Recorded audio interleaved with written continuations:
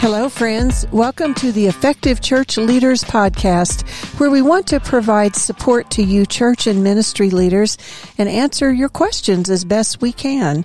We are the Holtons, Becky and Kerry, and we're really glad you're with us today.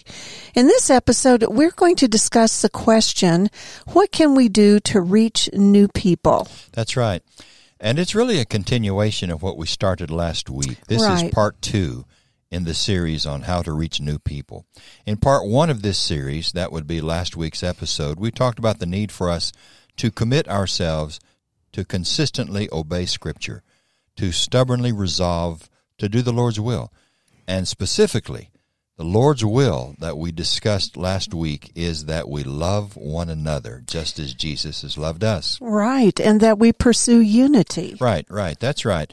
Jesus said that loving one another just as he loved us, lets others know that we are his followers. Right.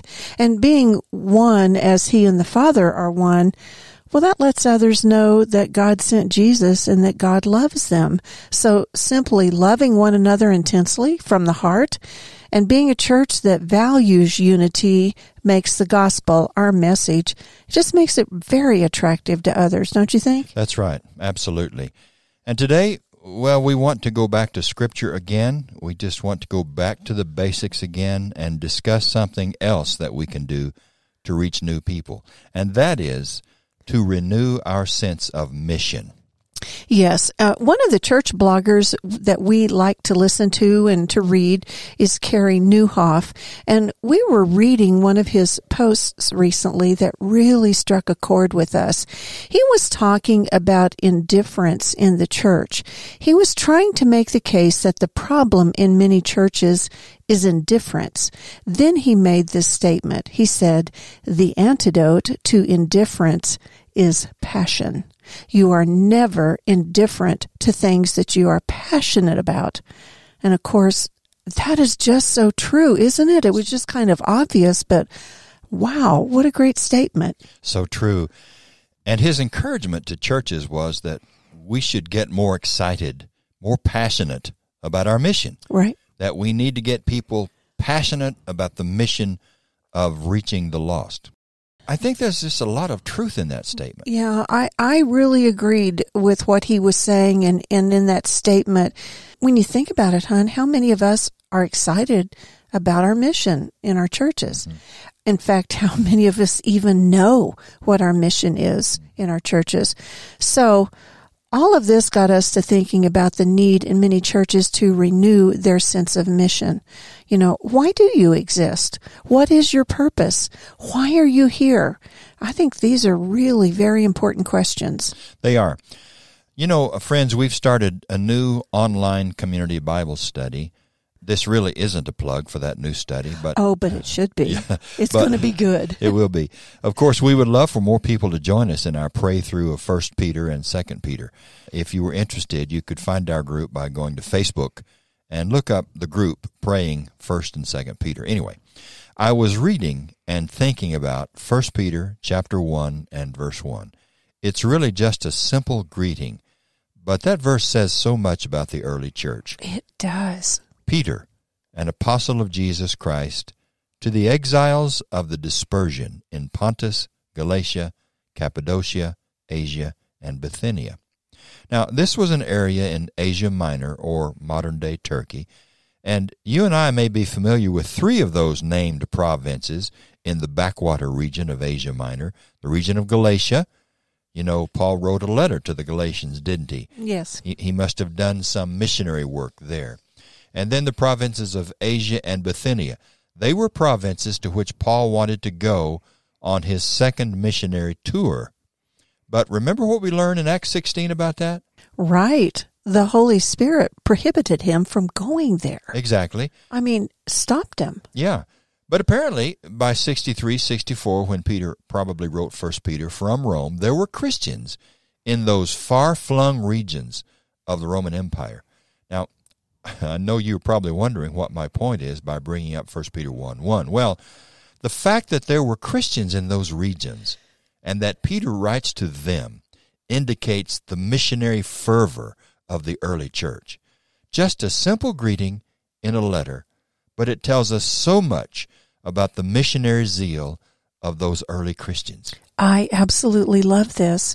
Just consider what the book of Acts tells us about the early church's understanding of their mission. Which brings up Acts 1:8 that we often read, and I'll just read that here.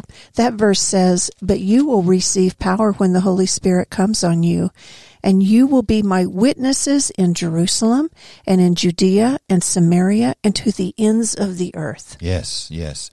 And think about what Luke recorded in Acts chapter 5, where the apostles had been warned by the Sanhedrin council not to teach or speak anymore in the name of Jesus. And what did they say? They said, "We can't help but tell about what we've seen and heard." Couldn't hold it in. Hold it in.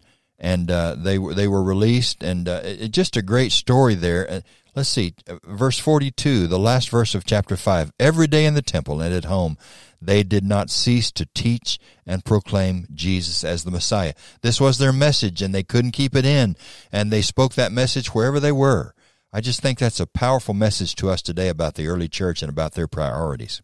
Well, and you remember Stephen. He's one of the great heroes of the early church, and he was clearly preaching in Jerusalem. In fact, we might read a few verses from Acts 6, verses 7 and 8. "So the word of God spread, the number of disciples in Jerusalem increased rapidly, and a large number of priests became obedient to the faith. Now Stephen, a man full of God's grace and power, did great wonders and miraculous signs among the people." Now we know opposition started arising, but that did not stop Stephen either. He was very clear about what he was doing, and there was great success. Other church leaders were becoming Christians. Yeah. And, you think of Philip, for example, who taught the Ethiopian eunuch, led by the Spirit, and then he goes to Samaria, takes the gospel to Samaria.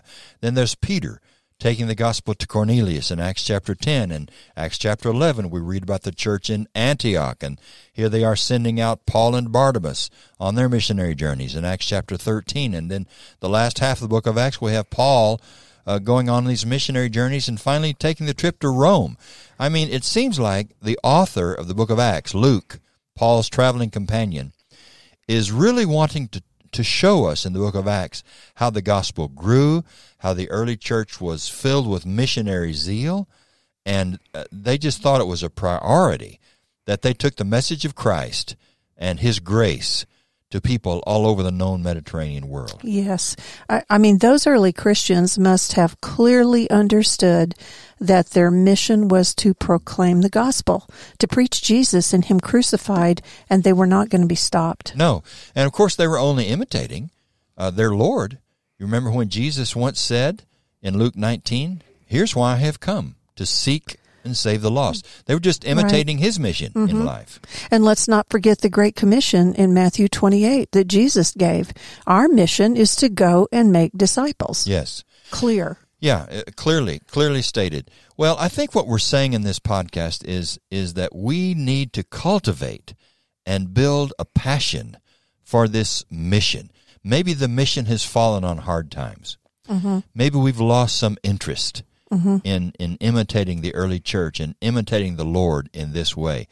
Maybe we have lost some interest in proclaiming Christ to a lost world. So that needs to be revitalized. That sense of mission and purpose needs to be revitalized. Couldn't agree more. I think it's just so easy for a church to get completely off track and distracted with good works. Sure.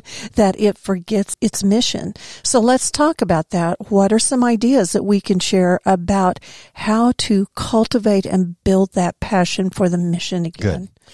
Well, we're going to go back to the basics again here. The time will come in this series when we talk about very practical things we can do, steps that we can take.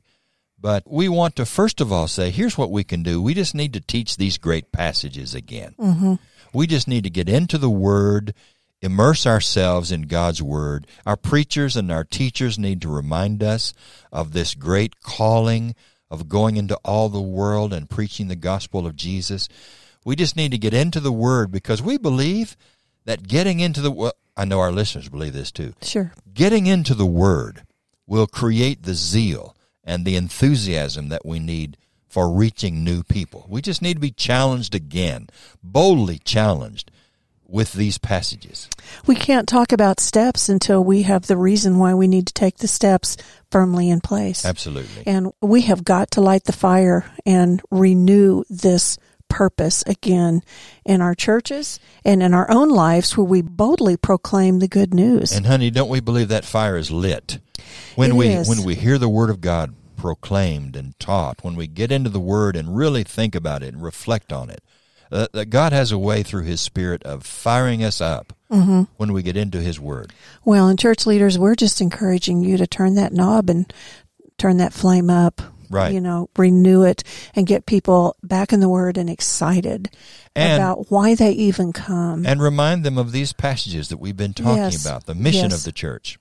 So light that fire and let's get that renewal going again. And the second thing is a suggestion that we want to offer of how to get this motivation started up again is, you know, we need to pray. I like that. We need to pray. The early Christians were praying people too. I don't know if, you know, back in those, is it Acts 4, I think, after the apostles were brought before the Sanhedrin and they were commanded, you know, and threatened not to teach anymore. I have always found their prayer in Acts 4 absolutely amazing. So they'd been arrested. They'd been dragged before the Sanhedrin. They'd been threatened and said, you better not do this anymore. And then they released them.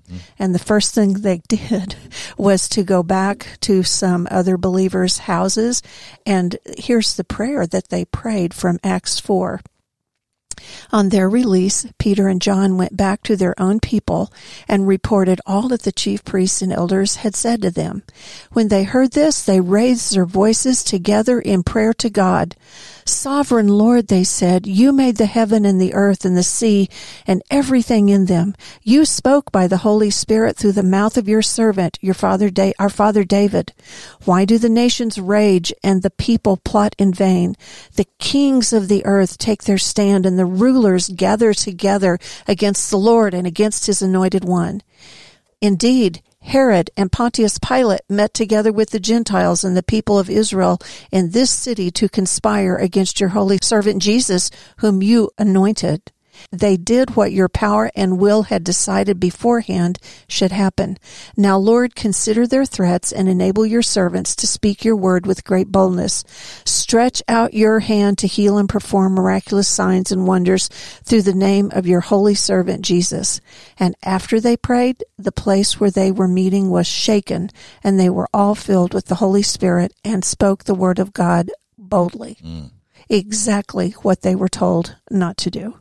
It's a great passage. Great passage. The power that was unleashed just by their prayer. I'm sorry I stumbled on those words a little bit. I got so excited I got ahead of myself in there. It's okay. That's just amazing, really. Nobody was going to intimidate them from their mission and their purpose. Right.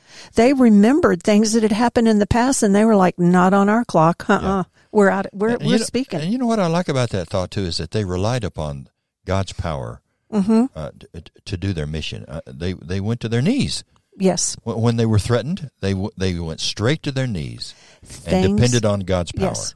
Things happen when we spend time in the Word and when we talk to God. Exactly. I like the thought, too, in Acts chapter 12, you remember, where King Herod laid violent hands upon the church and threw Peter in prison. And I like verse 5 of chapter 12 where Luke tells us that Peter was kept in prison, but the church prayed fervently to God for him. Then we have this humorous story of when he's miraculously released from prison, and he's on his way to Mary's house where the disciples are praying. Where is that? That's in chapter 12. Let's see, verse 12, I think it is. What does that say? Let's see. He's released. He's going to the house of Mary, the mother of John, whose name was Mark, where many had gathered and were praying. They were praying. Mm-hmm. This is how they felt they were going to reach the lost, to reach new people, how they were going to spread the gospel, how they were going to face their enemies and stand up to their opponents. They would depend upon the power of prayer. And you know what's interesting to me is that they rarely prayed for it to stop. For the persecution, the suffering, the intimidation, the oppression. they rarely prayed for that to stop. They prayed they'd be strong and bold and pick up the pace. It's amazing. You know, we have a brother who every now and then invites us to his home to sing, to get together with a group of Christians and just sing some of the old favorites and some of the new favorites as well. And I've been thinking, when is the last time we ever got together just to pray? I mean, how would it be if some Friday night we just called up several of our Christian brothers and sisters and said, why don't you come over to the house, we're going to eat some pizza together, and we're just going to spend the evening in prayer. Wouldn't that be powerful? We're going to pray for courage. We're going to pray for open doors. We're going to pray for a greater passion for the mission.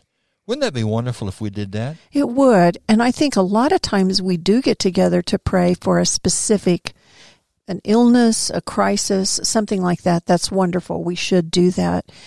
But we rarely get together, and it's often unheard of for us to get together to pray to be strong and bold and brave for the mission. Right. And while we're at it, why don't we also pray, spend more time praying for the 2 or 3 or 4 people whom we love and with whom we want to eventually share the gospel?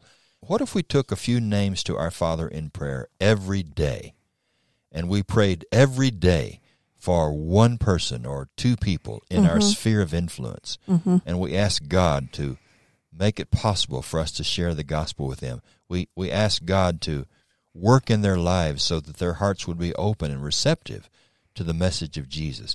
I'm just saying we need to rely on prayer more than we do, honey. Right. Well, friends, we've been talking about lighting this fire to a bolder flame, about the passion for the mission of proclaiming the gospel. That is what we need. And you know what? That is what will help us to reach new people, which is taking this podcast full circle. Well, that's why we started. We wanted to talk about reaching new people. How do we do that? And we're talking about we've got to teach and we've got to pray.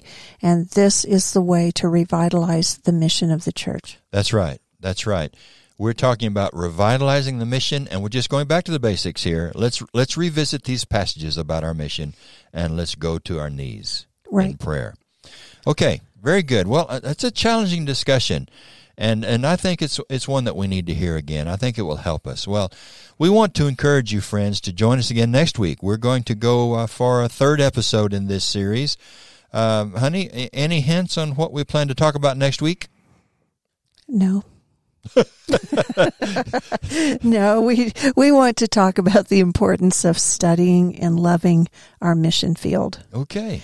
And I just think these topics are so important right now because the world has been turned on upside down for the last couple of years, and we've been trying to figure out everything else to try to keep doors open or closed or healthy, or, all of that we've had to do. And if there ever was a time to go back to basics and remember why we're here, it's now.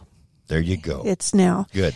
And I think talking next week about the importance of studying and loving our mission field is something we all need to hear, because it's been a rocky couple of years. And so, well, friends, we thank you again for joining us, and please let us know if you have questions you would like for us to address and think and pray about with you. And again, thanks for listening to the Effective Church Leaders Podcast. We'll see you next week if the Lord wills.